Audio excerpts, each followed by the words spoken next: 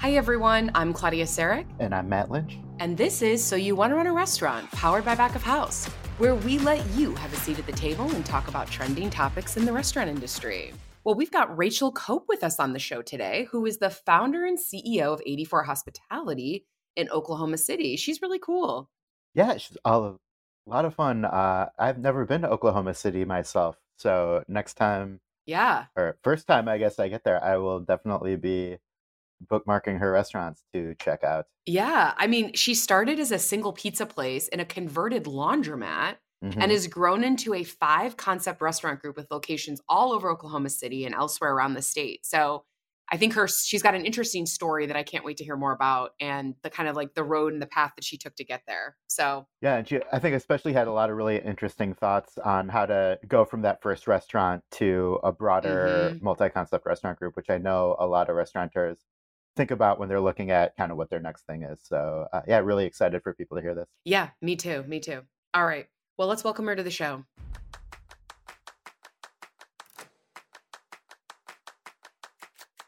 Running a restaurant involves making a lot of tough decisions, but choosing Touch Bistro POS isn't one of them. Our sponsor, Touch Bistro, offers an all-in-one POS and restaurant management system that's easy to afford and even easier to use. Visit touchbistro.com to find out why thousands of restaurants trust Touch Bistro to help them simplify operations, increase sales, and deliver a great guest experience.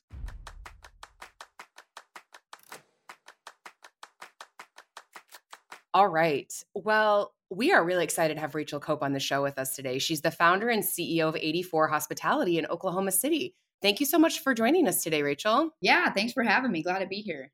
So yeah, Rachel, we always kind of like to start with how people found their way into the hospitality industry. And from what I've read, your path there was a little bit unusual and kind of unexpected. Can you tell us a little bit about how you first got started in restaurants? Yeah, I joke that I'm an accidental restaurateur, but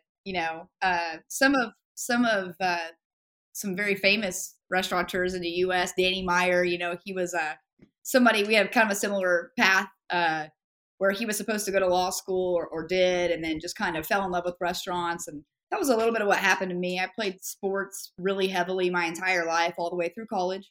And in the summers, I would wait tables. It was easy. My parents made me do it to have a job. And it was flexible. It was fun. And then I would quit and I would go back to school and then do it all over again the next year. Well, when I graduated from college, I took the LSAT and I just was kind of over being so regimented. Collegiate sports is a lot. And then, going to school at the same time it's a lot of work. And I've been doing that for a long time. So my stepdad was an attorney. He gave me some great advice. He just said, you can always go back and do this later, which is sort of the path that he had taken with his career also. He said, just go have fun. So I kept waiting tables, and I was going to a university here in Oklahoma City.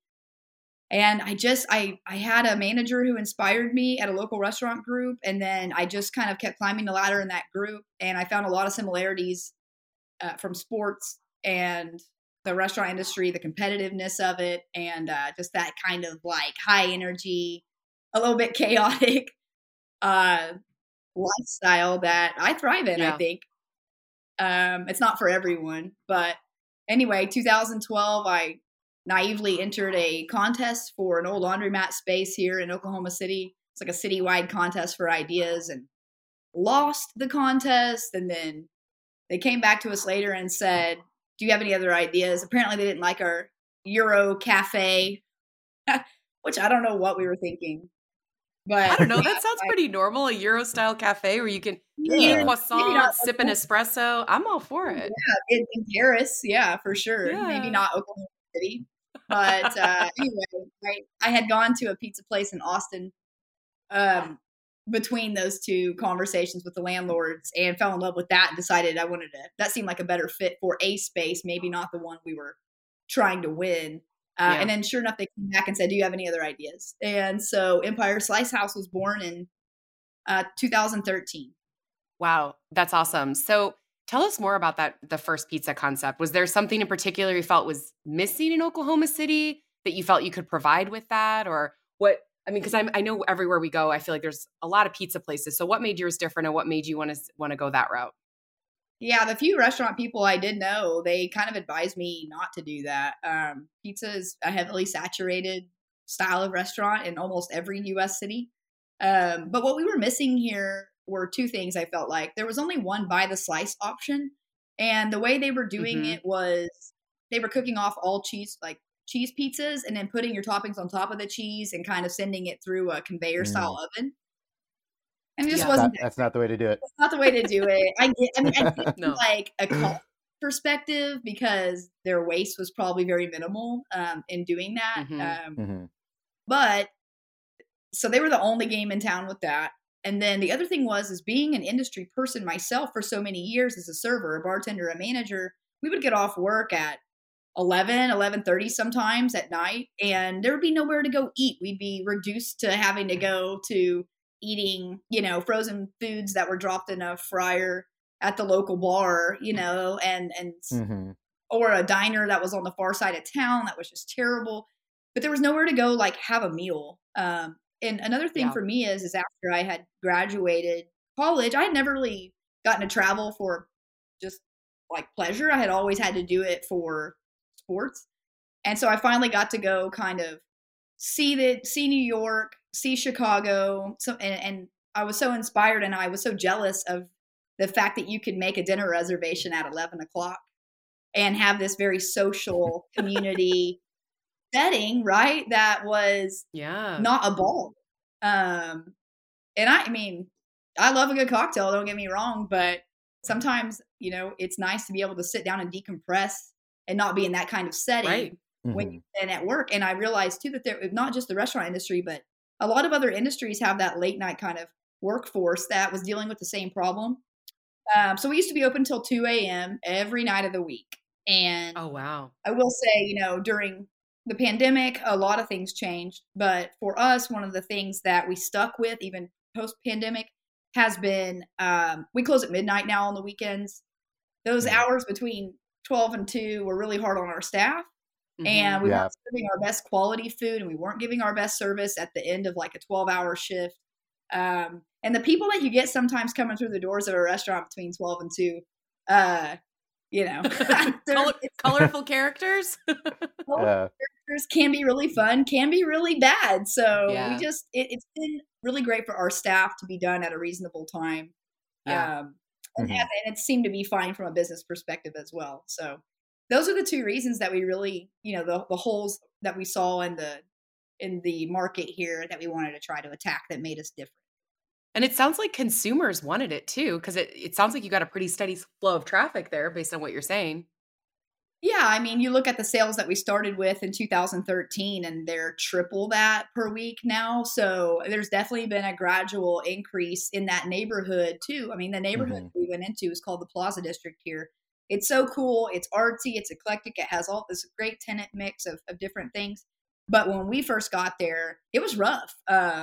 We were one of the first, restaurants in the neighborhood, and just a lot of empty spaces and Mm-hmm. just some things that needed to be improved upon with the infrastructure and lighting and parking and all those kinds of things. But over the past 10 years, our 10-year anniversary is this year for Empire in that first location. Congratulations. Thanks, we made it. Sometimes I didn't know if we'd make it past one, Yeah. but Yeah. and so yeah, it's been kind of our journey down there. It's funny in my head. I'm like, oh, 2013. That's not that long ago. Oh, right. That is 10 years ago. I know. Yeah, we're Oh, getting so old. God. I'm just flying.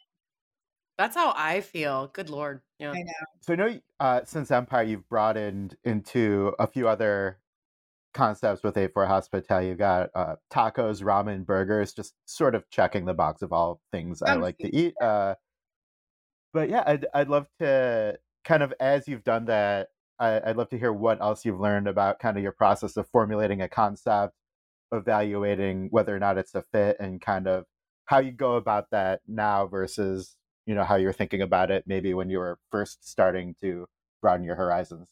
Yeah. Man. The second concept we did is Goro Ramen. It opened in June or July of 2016. I had been doing these pop-up dinners with a good friend of mine who's a fantastic chef here. And we were kind of testing a concept, which I really recommend for people if you can do that. You not only test your idea, but you test music and serviceware, and you really test your working relationship with your team. Which, if you're taking on like an actual operating partner, I would definitely suggest that, because no matter how good of friends you are, everything changes when money gets involved and things start Yeah. happening. And, Mm-hmm. just, I would really recommend that. So we did that for a year. We'd already known each other for about 8 years prior to that. So, but that went really well. Our skill sets complemented each other really nicely. The public reacted really great to those pop-up dinners. And then a space came along in the Plaza District on the opposite side of the district. And it was the perfect size for a ramen shop. And so, we went for it. Now, on the opposite end of that, in 2016 in November, we opened our Mexican restaurant, which we call Rev. So I was thinking like Goro, that was a tested concept, and we did all the things that I would still recommend people do. And then Rev was the things I would recommend not to do. We were a young group at the time. We didn't really have any support above the store level other than myself. And we are a development company in town had come to me with this really cool building, but it was kind of on the outskirts of the city, like where the city was expanding and would be cool in 3 years. But they kind of defined the type of restaurant they were looking for. And I felt like I created a concept to fit a space instead of finding a space to fit my concept. And I would not recommend doing it because you do it for the wrong reasons. And it just ends up being really, it just doesn't feel right for me. So in the future, since that, we've always created concepts that we were really passionate about, and then, looked for a space or have been open to a space if it came along that fit that for us. Rev has had its roller coaster moments over the years. It's doing well finally. But it had a rough start out of the gate for a while. When we created those two restaurants is when we also created our hospitality group. And that was to hire that team, to have a bookkeeper in-house, to have another person to assist me with operations that could be shared by all stores. And it's really a great tool for marketing yourself to recruit staff, because you get to build that company culture, and they get to know the name 84 Hospitality Group or your restaurant group's name in town, I think, versus maybe just a single restaurant, kind of tying them all together. Anyway, so that was all kind of pre-pandemic. And then we were operating in footprints anywhere between, everything was has been full service, operating in footprints anywhere between, 2,000 to 4,500 square feet. And kind of post-pandemic, my new thought, and this is a struggle, everywhere right now, is with staffing issues and cost of goods and all these things, inflation, all the things that we're battling. We're really focused on a couple things. One is finding a smaller, more efficient footprint. We are testing some kind of hybrid counter service models where basically we would take your order at the counter, you go sit down, we bring your order out, and we've got someone that's kind of floating with maybe like a handheld in case you need another drink or you want something else, so that you don't have to get back up and come to the counter. But what we're trying to decrease is the number of people that we need to run these places, because in staffing a restaurant that's 6,000 square feet full service, you need 4 full-time managers, you need a kitchen manager, you need hosts and server assistants and expos and all these things, and it adds up. And we're talking 70 people sometimes in a market that's really strained right now. So I personally am focused and keeping our group focused on the smaller footprint, like high volume, really counting on third-party delivery, which that's a whole nother podcast for another time. Necessary evil. Yeah. Right. That we all use, but we all hate at the same time.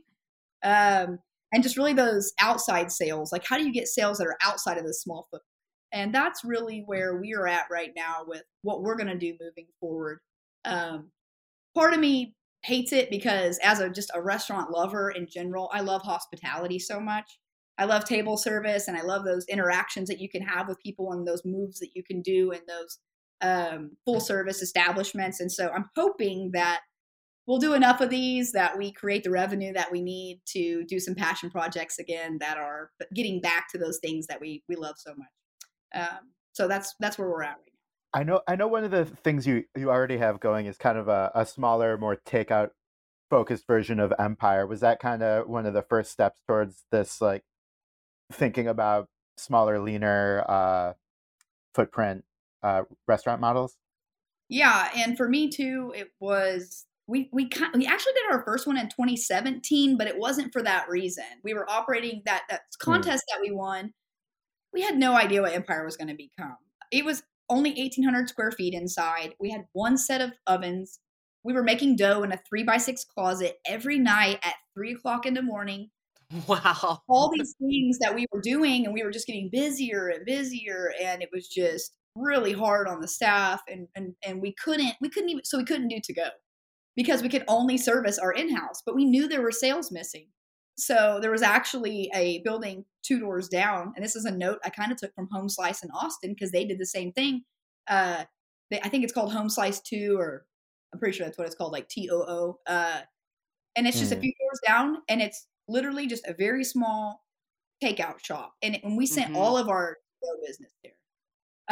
Well, in the pandemic, what we realized is we had moved Empire into a bigger building down the street in 2018 when our lease was up from the original space. We built a brand new building down the street. We moved that. And then we realized that with all the changes that we'd made, we were kind of just giving away our takeout sales to the space next door. And we were kind of overcomplicating it. We felt like we could bring those sales back in, especially during the pandemic. We needed to keep everybody in like one place, the best that we could. So we closed the slice shop and moved it further away into a second generation space to test this model that we're talking about now, where it really stands on its own now and is not just an afterthought when you can't get a pizza at the full service spot. And those have been really fun. We have 2 right now and another one under construction, and then we have 3 full service Empires, one in Tulsa, one in Edmond, which is a suburb to the north of Oklahoma City, and then our original location here. But we're really focused on stamping out those slice shops. They only need like 25 employees. One of our locations, I haven't even been inside. I'm Mhm. embarrassed to say, in like 10 months. They don't need me. That's great. And they just Right. That's what you drink want though, along. right? That's the dream, Yeah. right? I've been in the You want the other ones a well-oiled lot, but machine. yeah. So Right, that is the right. model. Mhm. Well, so continuing that thread, I know you mentioned this a couple times when we're talking about labor and staffing, and I know you also mentioned when you started the restaurant group officially, you started creating that culture, and really focusing on the that staffing culture that leads to retaining more staff and just building that sense of community amongst your folks. So talk to us a little bit more about how you approached that and any lessons learned along the way that you could give other folks. One of the easiest ways that I try to relate to the staff, it's gotten harder as we've grown because I don't know everyone anymore, and I hate that. I know that that's just part of how this goes, especially when we have so much turnover in the industry. But I am them. I have been them. I have worked every position in a restaurant, and so I really try to consider those things when we're building them.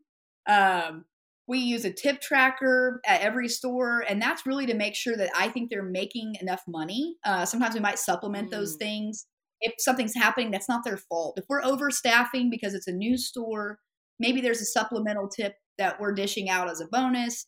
Um, because I know how that feels to drive 20 minutes to get to work and to show up and there be 7 people working when there should be maybe 4. That's how you lose people. Mhm. Uh, and again, in the market that we're in right now, I don't want to do that, but also I don't want to treat people that way. It's not their fault that we have 7 people. Um, Right. so we do things like that. Also, just being a server and a bartender and knowing how hard that is, especially things like managing your finances when you're just dealing with cash all the time, Yeah. uh, insurance and not knowing how to approach that, and just all this stuff. So we try to be an open book and be very helpful to our staff just regarding like life things, to the best of our ability when they need it. um, but that's been something along the way that we've tried to consider. Like, can we make deals with places in town to give our staff a haircut for this much, like a gym membership, and we supplement that, and they pay $10 out of their check, and we have a deal where we pay the other 30 or something. Oh, okay. That was something that we really started digging into along the way because as you all know, in every industry right now, quality of life is taking over sometimes for actual dollars. Yeah. Yes, we all need a certain amount of money to live, but no one, I think the pandemic really showed us that we have one life to live. And, yes, we enjoy working, but it shouldn't necessarily be your life. I obsess about work and I like that, but that's not for everyone. And so we've been really focused on just making sure that we are paying people what they're supposed to be paid to live that kind of life where they're not having to work 3 jobs and those types of things. And we just keep trying to come up with creative ways to take care of them as people. And that's really come back to us, I think. I think that that's been the word on the street about our group is that we care. And that's tricky. There's a fine line um, of getting too involved sometimes. And it pains me sometimes to have to tell people no in certain situations that just just a little bit over that line. But yeah, I don't know. The reason I'm in the industry is because I love 5 things that we do here, and that's art, food, music, booze, and people, and not in that order maybe, but yeah. I feel like I Depends on also the love people. those things. I don't know what order So I'd put them in either. depending on the day, it changes. Yeah, Right, exactly, right. right? Right? Yeah, no doubt. When you're kind of rolling out any of these new, kind of more quality of life focused initiatives around your staff, do you kind of have any way you go about evaluate, I mean, whether or not it's moving the needle in terms of how your staff is feeling, or is it more just kind of the anecdotal feedback you're getting for people if this is something you're using or interested in? I'm curious how you evaluate those steps you're taking as you're implementing them. We're still working on that. A few years ago, Hmm. I had started working on almost like an app just for our team to use, where they could see all of the perks they could access, and that would give us some better analytics from a tracking perspective on what was being used and how. And that kind of all fell apart when the pandemic hit because we kind of halted any extra things that we were working on at the time just to try to save ourselves.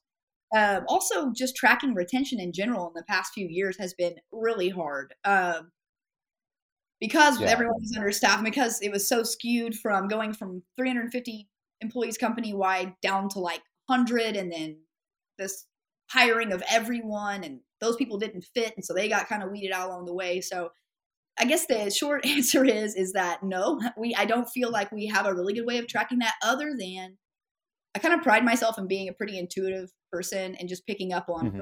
vibes.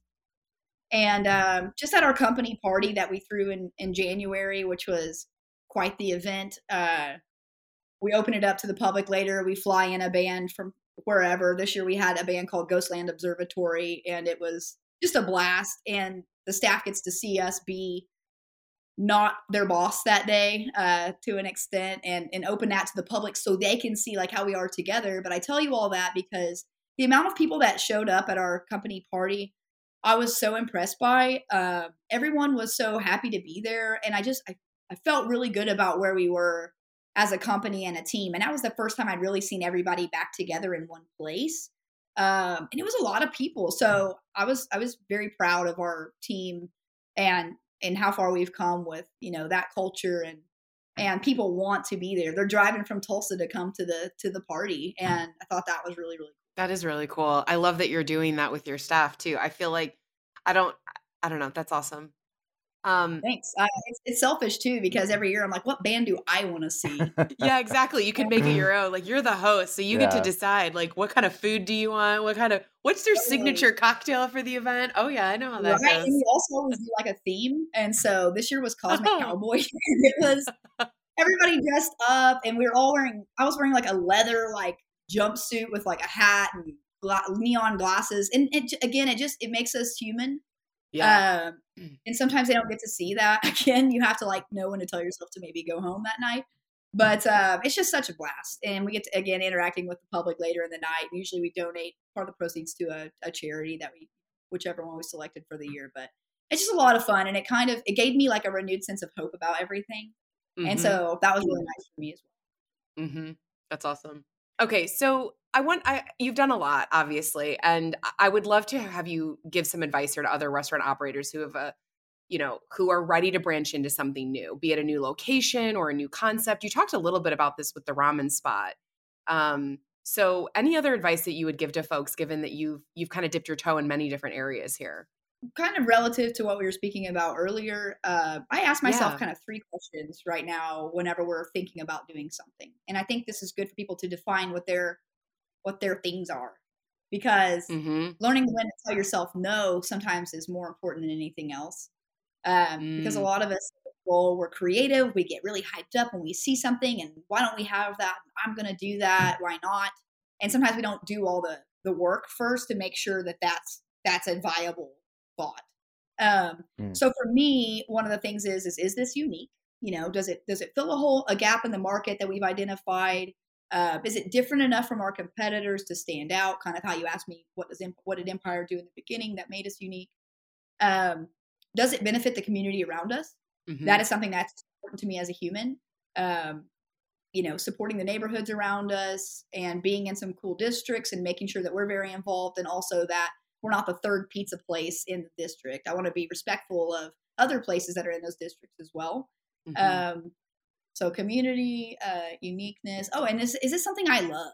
Is this something that I'll never get tired of thinking about? Yeah. And things, I never get tired of listening to Garth Brooks. So that's one of those things. That's sort of a joke, but it is also true. And That's then funny. I was just listening to the Dixie Chicks this morning. They're like old CD. really, Yeah, I don't know what I don't. I have to tell you, like I go in and out of country music, but it's so funny that you brought up Garth because he came on the shuffle, and I was like, oh wow, I'm like I'm really in the country yeah, mood right now. I guess oh man, Garth has some bangers, man. he really I did. he really did. I mean, we might have to do a separate podcast outside of Yeah. this about. Well, I was like, is that the goal? Is like Garth Brooks at the holiday party? Like that's when you know Oh, you've that would be. really gone big. Yeah. I will say, like, I think I've evolved past like that part, and he might have evolved past me as well in that regard. But I got really into Brandy Carlisle over the past 3 years, and so I love all kinds of music. Just a note about me is, I mean, I mentioned Ghostland. That's like an EDM band essentially. There's just I Yeah. love everyone. I'm very Uh, eclectic myself, so I get it. yeah, I mean, why not? I love music. If I wasn't doing restaurants, I would be involved in music. My sister's a Oh yeah. musician here in the city, as is her fiance, and I'm so jealous sometimes. But I Yeah. live vicariously through her, and I always have music playing. So anyway, and music's a big part of our restaurants too. Like I make playlists for every restaurant. They have very specific stations that they're allowed to play at lunch, at dinner. I have very specific thoughts about if it's cloudy outside, if there's less than this many people inside, trying to get them to think like me about cultivating and curating that experience, because the vibe Yeah. is such a big part of what I enjoy of dining out. I'm skewing from your question, but I think this is important to say real quick, No, this is which is important. This is No, great. this is very I would important. say this is all this about the is experience and you thinking about well, the guest experience, like very, very holistically. Even the day and the weather. I mean, I wouldn't have thought of that. So I'm a little bit, I'm a little crazy about that. Music I think is so important. If it's too loud, if it's off, if it's, if you're playing the wrong thing for the clientele that's maybe there at that time of day, like pay attention. It's about paying mm-hmm. attention mostly. Yeah. But it used to be good enough. Like whenever there were less restaurants, in the past few, decade or two, there's just been a ton of new restaurants that have opened. The pandemic reduced some of that. Then we saw everybody kind of come back, and you see some people having growth again. But I think it used to be good enough to do one of these three things well. And it would either be like your quality and consistency of your food or whatever you're serving. Service, I think, was the other part of it. And I think atmosphere is the third part. Okay. Mm-hmm. So I think in the past, 20 years ago, people would just say, I love the food at Applebee's and that's where I go. The service might be crap. The atmosphere might be crap, but they love that dish. And so they forgive the other two. That's not good enough anymore. You have to, I think, hit at least two of the three. And the people who are very successful hit 3 of 3 pretty consistently. Mm-hmm. Because I might go to a place that I've had such great experiences at, and the music's perfect, and the food is great, but my service was not that great. It was slow, or they were a little bit, they were having a bad day, or kind of whatever was going on with them. But I forgive them for the one. But if the music was great, but the food and service was bad, I'm probably not going back there anytime soon. Yeah. Just because it didn't check my boxes. And so I think it's very important moving forward that people really consider the spaces that they're building. I'm like a big fan of trying to hit all five like senses. What does it sound like? What does it feel like? What does it smell like? Why we don't use scented candles in restaurants? You know, like all those things are very. I think they're kind of fun to play with. Yeah, because you're playing with like, what triggers people in good ways, and you notice the things that are bad, and you hopefully don't do those anymore. But I love like changing a song in a restaurant or watching a playlist come on a song maybe that I love and I think's perfect, and watching people kind of like they're slurping bob ramen along to it. Yeah, I love that. Those are my favorite moments. So anyway, I like that. And it's like all those experiences are what people remember if we're really going to get into the psychology of all of this, don't they always talk about like you remember scent. So you remember like the smell and then you remember the sounds, whatever. I don't exactly know here. So, but you guys know what I'm talking about. And I feel like when you take all of those together holistically, that makes sense that you're focused on that. And that if you actually broke down all of these aspects of the restaurant, you would find one of those senses in there. So yeah, it makes sense to me. For sure. I was in a former life at a soft opening for a restaurant, and my friend was the publicist, and the playlist was interesting. There's probably way too much Rob Thomas involved for the neighborhood it was opening in. My sponsor was Matchbox 20. I just want to say it's great. So. I thought you were going to say Nickelback.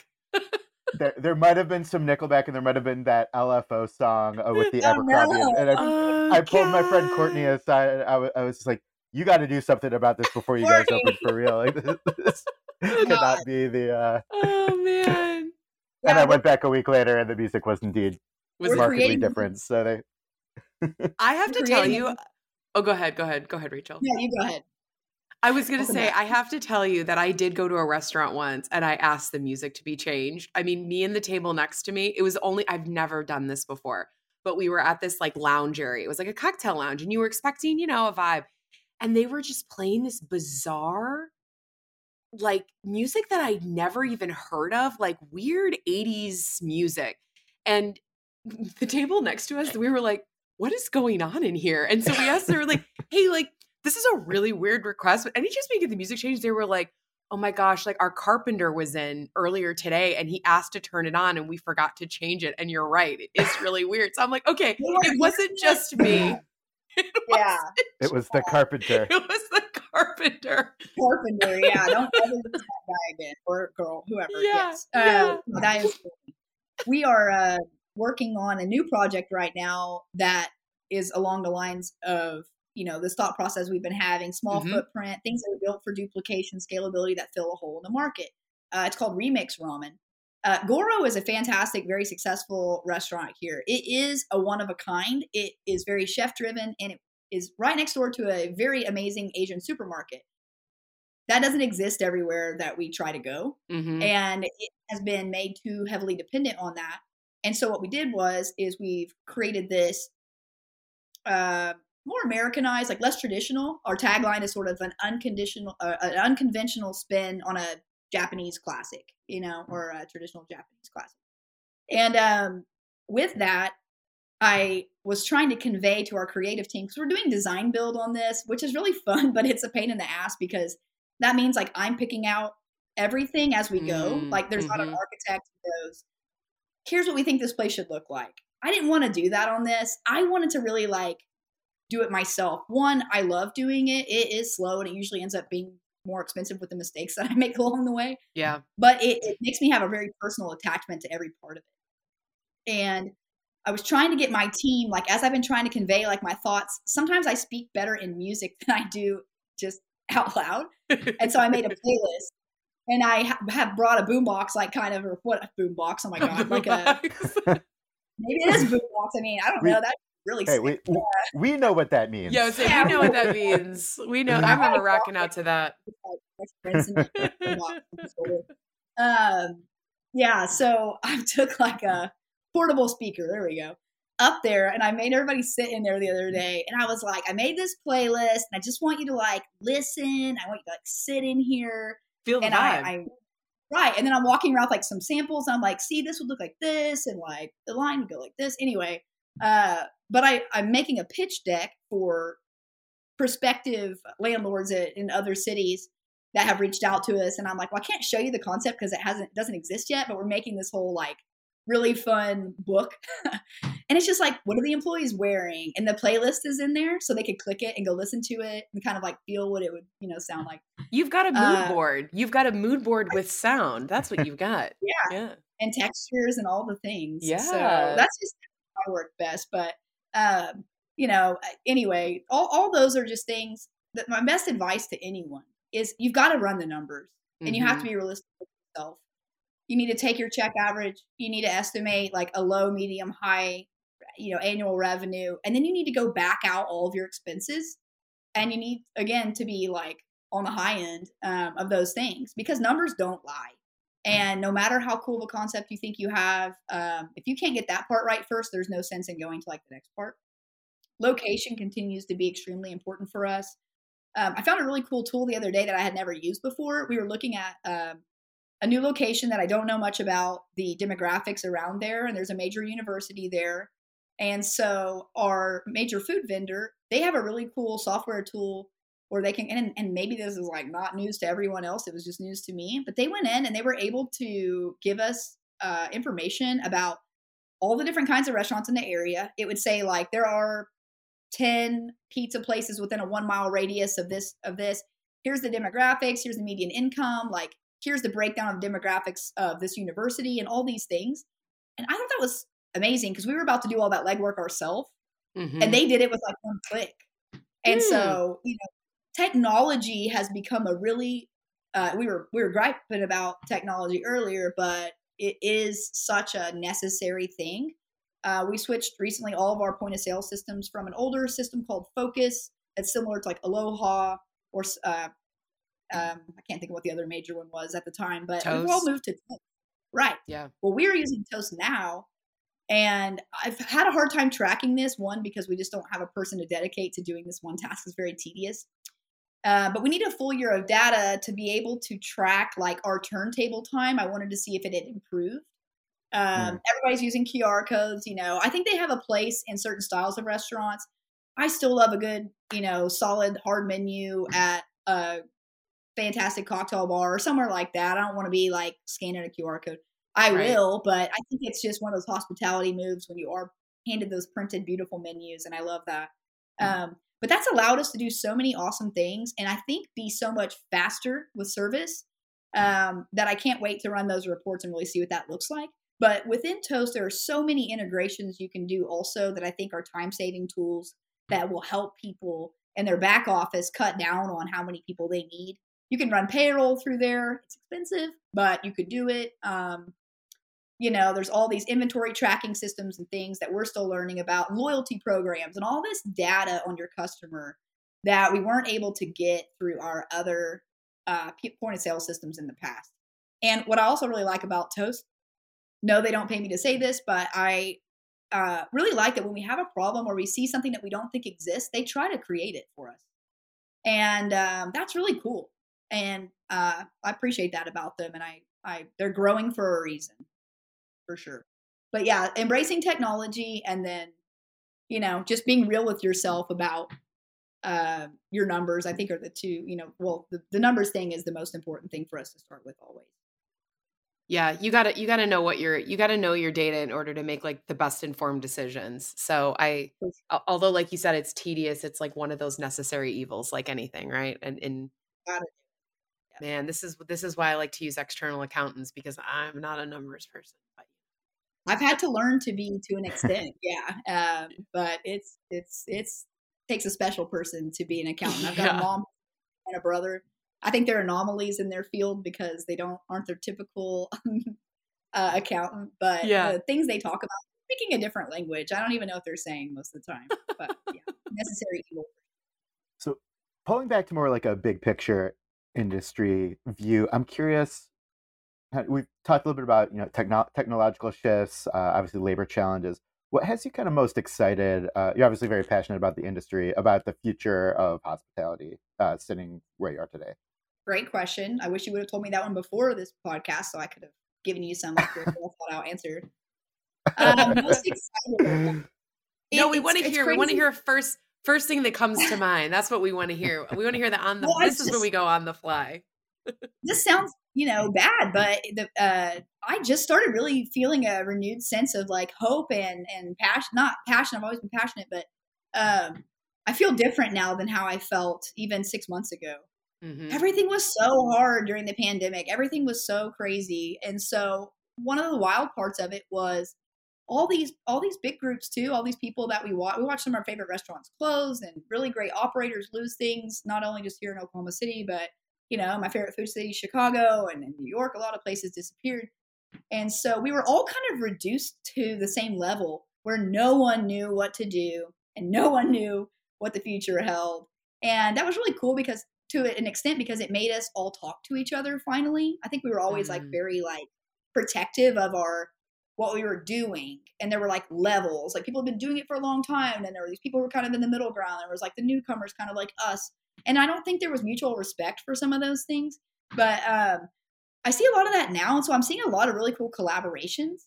I find it a lot easier to have conversations with fellow operators, and we're just coming up with really cool ideas. And I think the future of restaurants is different moving forward. I think we are going to see this model that I'm talking about a lot more often. I think it'll continue to evolve. A lot of things, and if you eat out much, this, and I'll use Chicago again. Sorry, it's my favorite food city, but you go eat at some of the amazing restaurants there, and people like Grand Achatz, and there's now the movie The Menu has come out, which I'm not sure if you've seen it yet, but I watched it twice, and I watched that movie, and it's kind of like the death of like ultra fine dining to an extent. Mm-hmm. It will still exist, but I think people are being more thoughtful about their dollars and not putting stuff like gold truffle flake on something just to be weird. One, you can't afford to anymore. A lot of people can't afford to anymore, and a lot of people aren't going to be able to afford to eat that either. So the supply chain is really affecting the decisions that we're making on a day-to-day level. And so I think we're definitely going to see restaurants start operating in smaller footprints. I don't know how you can't. With rents being so high and just the labor issues and supply chain stuff, I would rather operate in a small footprint and have, fly in Tokyo that I knew I could sell, and then try to do it in a 12,000 square foot space, because I just don't see that working in a lot of places. Yeah. I mean, it allows for more customization too, right? Because you're not having, you can really tailor things, I suppose, when you're working in a smaller space versus this large space where a lot of the capital investment, just all the other stuff that goes along with it, labor, all of that. So, well, then you're looking at interest rates, and you're looking at all these things, and everyone has different investment structures and strategies for how they fund these businesses. But banks never really liked loaning restaurants money in the first place, and they're a little gun shy on that now. If you've ever, I hope no one's had to do this, but if anyone listening has ever had to liquidate a restaurant and try to auction items or whatever, you get like sometimes pennies on the dollar for what things are worth, and it's just brutal. And so I think with interest rates being kind of wild right now too, and just everything's a little bit unpredictable, I think we might see a slowdown a little bit in certain aspects of the industry. And then I think you'll see some of these, like the smaller footprints, maybe ramp up and keep running to duplication. But you know what? I get surprised by things every day. And some people have success running those larger footprints, and that works for them. But I just know what we do, and that's what we're gonna try to hedge our bet and go small and fast for a little bit. Yeah, makes sense. Well, awesome. Well, thank you so much, Rachel. It was so great talking to you on the show today. But before you go, we have something at the end here that we call the tasting menu. 3 quick questions. First thing that comes to mind to you. First thing that comes to mind. All First, right. what is the best? What is their favorite pizza topping? Pepperoni. Yeah, that's a good one. Standard. Classic. I feel like most people would probably answer pepperoni if you asked them that. I mean, as long as cheese isn't an option. But I feel like cheese is part of the pizza. That's not really it's not really anything else. So, okay, favorite city to eat in? Chicago. You said the Chicago. Do you have a favorite restaurant in Chicago? Right after I said it, I remembered. Yeah. Oh man, one of my most memorable dining experiences quite a while ago was at Girl and the Goat after it had just Oh, opened. yeah. And I love her food, and any of that Boca restaurants are always Mhm. amazing. Anyway, so that's That probably my most memorable spot. But I love Kuma's Corner for signing They're some great. rock and roll burgers, and then also Oshaval. It's Oh, probably one of yeah. my Burger Punk. One of our places, a loose model after those two things combined. Kuma's and Oshaval, small Oshaval. Yeah. good burger places to draw on if you're going to do a Totally. burger concept for sure. And Stephanie Izzard. You can't go wrong. Like you said, any of the Boca restaurants. When everybody comes to town, I always send them to any of the Boca Yeah. restaurants. I'm like, you cannot go wrong with any of those. And Girl and the Goat, I know it opened up a while ago, but it's still awesome. So Yeah, that's what I heard people say about our group, and so I really respect what they do. Same thing with Union Square Hospitality, Danny Meyer's yeah. company in New York City. Oh, yeah. For sure. Totally. Okay, I feel like I know the answer to this last question, but I'm I gonna. was just thinking that too. I know. I'm gonna see if you answer differently. Celebrity that you'd be most excited to host in one of your restaurants. Well, it's honestly, people would think it's going to be Garth, but I think I it would was be gonna- Brandy Carlisle right now. Okay. She's Okay. having her moment. We have a lot of similarities. People say that our hair looks the same sometimes, which I take as a compliment. But she's incredible, and she's had a really interesting life, and she just seems really like down to earth, and I love her music. So that's my person right now.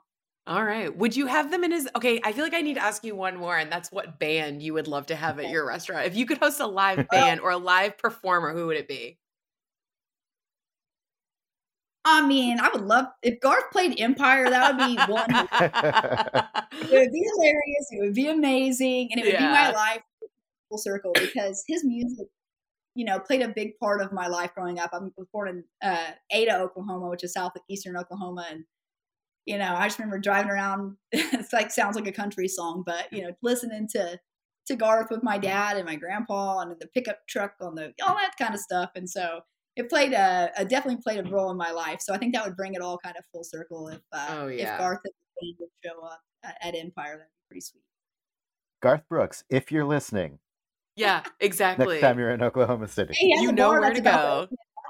So I don't know for a fact that he's a listener, but I don't know that he's not. So you never know. One of these days, it'll happen one day, no doubt. Garth, if you're a listener, please retweet us. Please. We're definitely gonna add him on social. We are gonna add him. We are awesome. Hey, I mean, he's from Oklahoma, so you gotta add him. Yeah. Exactly. Yeah. We can really muster up the excitement with him. So, well, thank you so much, Rachel. It was such a pleasure to have you on today and hear all of your thoughts on building 84 Hospitality. I wish you the best in the future and nothing but more success for you guys. Thank you all so much. I really appreciate that. Thank you. Yeah, thanks, Rachel. All right. See you later.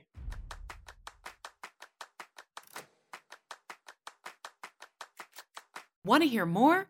Then you need to head to backofhouse.io, where you can find the latest on restaurant technology, industry news, a ton of free how-to guides, and interviews with industry experts. And while you're there, definitely remember to sign up for our free newsletter, Back of House News. Our team of reporters cuts through the noise and gives you the headlines that you really need to see each and every week. This is honestly one of the best weekly newsletters I've ever read, and I wouldn't say that if it weren't true. Follow us on Twitter at BOH_news and at We Are Back of House on all other platforms.